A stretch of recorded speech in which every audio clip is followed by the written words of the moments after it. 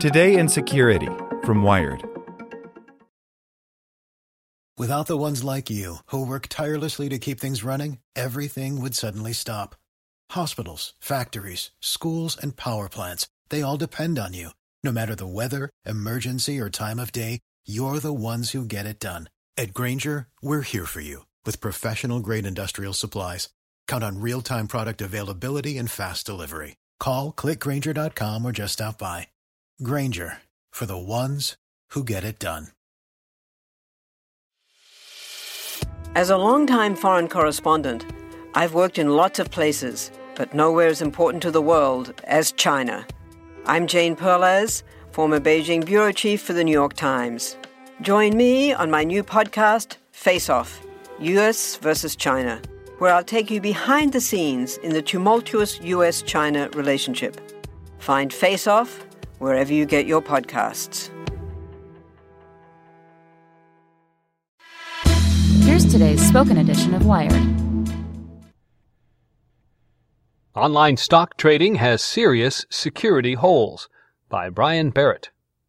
It's never been easier to trade stocks. Just a few taps or clicks will do the trick, but most of the platforms that millions of market participants rely on to move their money suffer from cybersecurity shortcomings, new research warns, as if stocks weren't risky enough already. A new report from Alejandro Hernández, a security consultant at IOActive, found that nearly all of the 40 major online trading platforms he investigated had at least some form of vulnerability.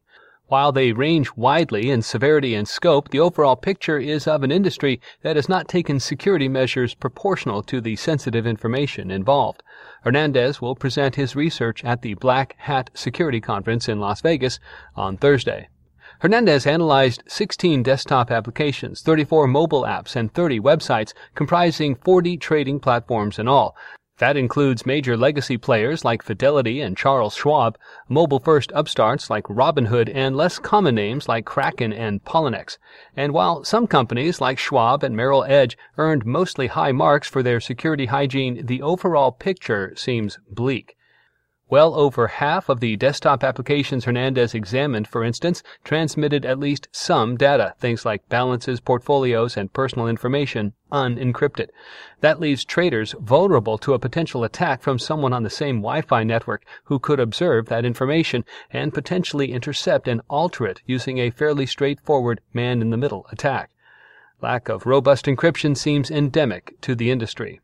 Also troubling, several mobile apps and a handful of desktop applications stored passwords unencrypted locally or sent them to logs in plain text. With access to the device, either physical or through malware, an attacker could steal that password, then use the newfound account access to, say, add a new bank account and transfer money to it. Two-factor authentication would prevent that scenario, but while most of the web platforms Hernández looked at offer it, they don't enable it by default. That's a shame, especially given how much sensitive information a desktop trading app in particular is privy to. Lack of robust encryption seems endemic to the industry, but narrower issues show up as well. Hernández found that on the web platforms of companies like Charles Schwab and E-Trade, logging out didn't immediately end the session on the server side. If you think of authentication as a handshake, in other words, the site leaves its arm extended after you've already walked away. If someone steals your session token, they could get in. There are hundreds of ways that an attacker could intercept your communication, Hernández says. The attacker could trick you to click on a malicious link that allows a man-in-the-middle attack, for example. Imagine the attacker has your session ID. If the authentic user realizes he was compromised, the user would log out. Ideally, the server would end the session at that point too, overriding the ID and stopping any unauthorized snooping. But if the session doesn't immediately end on the server side, and Hernández found that some sessions stayed active for as long as a few hours, then the attacker is free to continue as he pleases. Another vulnerability Hernández emphasizes is, as they say, a feature, not a bug. Several trading platforms let users create their own bots through proprietary programming languages. Those plugins get passed around in online trading forums, a network of get-rich-quick bots that a user can import on a whim. The problem? Those programming languages are themselves based on common ones like C++ and Pascal, making it relatively simple for a malicious coder to hide a backdoor or other malware in what looks like a friendly automated options trading assistant. The research builds on a specific look at mobile app security in the trading space that Hernández released last fall. If anything, the problems he found on the web and on desktop applications are even more alarming, both in severity and scope. Desktop applications are the entire package, Hernández says. They're more susceptible to vulnerabilities because they implement more features and the attack surface is bigger. This is also the first time Hernández is naming names. He previously let companies remain anonymous to give them adequate time to fix the issues. That process appears to be ongoing. Given that our approach to security is risk-based, findings that are truly impactful or relatively easy to exploit are fixed in an expedited fashion, while those with only minor impact or low exploitability factor are not as important to address right away, and some are of such low risk that in the interest of achieving the right balance between security, usability, and performance, we consciously decide not to address, says Boris Kogan, Chief Information Security Officer at Interactive Brokers, which the IOActive report cites for issues across its web, desktop, and mobile offerings. Interactive Brokers did not disclose which specific issues it had fixed, citing security concerns, but it did say that all high-risk issues have been resolved. Other responses to Wired were more cavalier. An inquiry via a web form at IOActive, which Hernández found storing passwords unencrypted, yielded this response from support staff. Rest assured your data is securely kept and no misuse may happen. Inquiries to several other trading platforms, large and small, went unanswered altogether.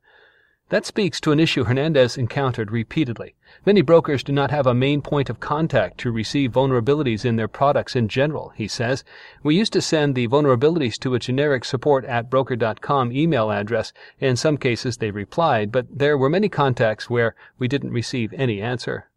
To that end, Hernández recommends sticking with large companies, the ones that have resources to invest in cybersecurity and respond to issues like the ones he found, to help minimize your vulnerability risks. He ranks TD Ameritrade, Charles Schwab, Merrill Edge, and Robinhood as especially adept, if not entirely free, of issues. We view all feedback as positive and use it to review the measures we have in place to ensure our clients and their data remain secure, Schwab spokesperson Peter Greenlee says. Our multi-layered applications are continuously tested and regularly updated to meet the demands of a constantly evolving security landscape. Otherwise, safety tips for online trading apps look a lot like they do on every other corner of the web. Enable two-factor, don't reuse passwords, and for the love of Gordon Gekko, don't buy a put on public Wi-Fi networks. Want to learn how you can make smarter decisions with your money? Well, I've got the podcast for you.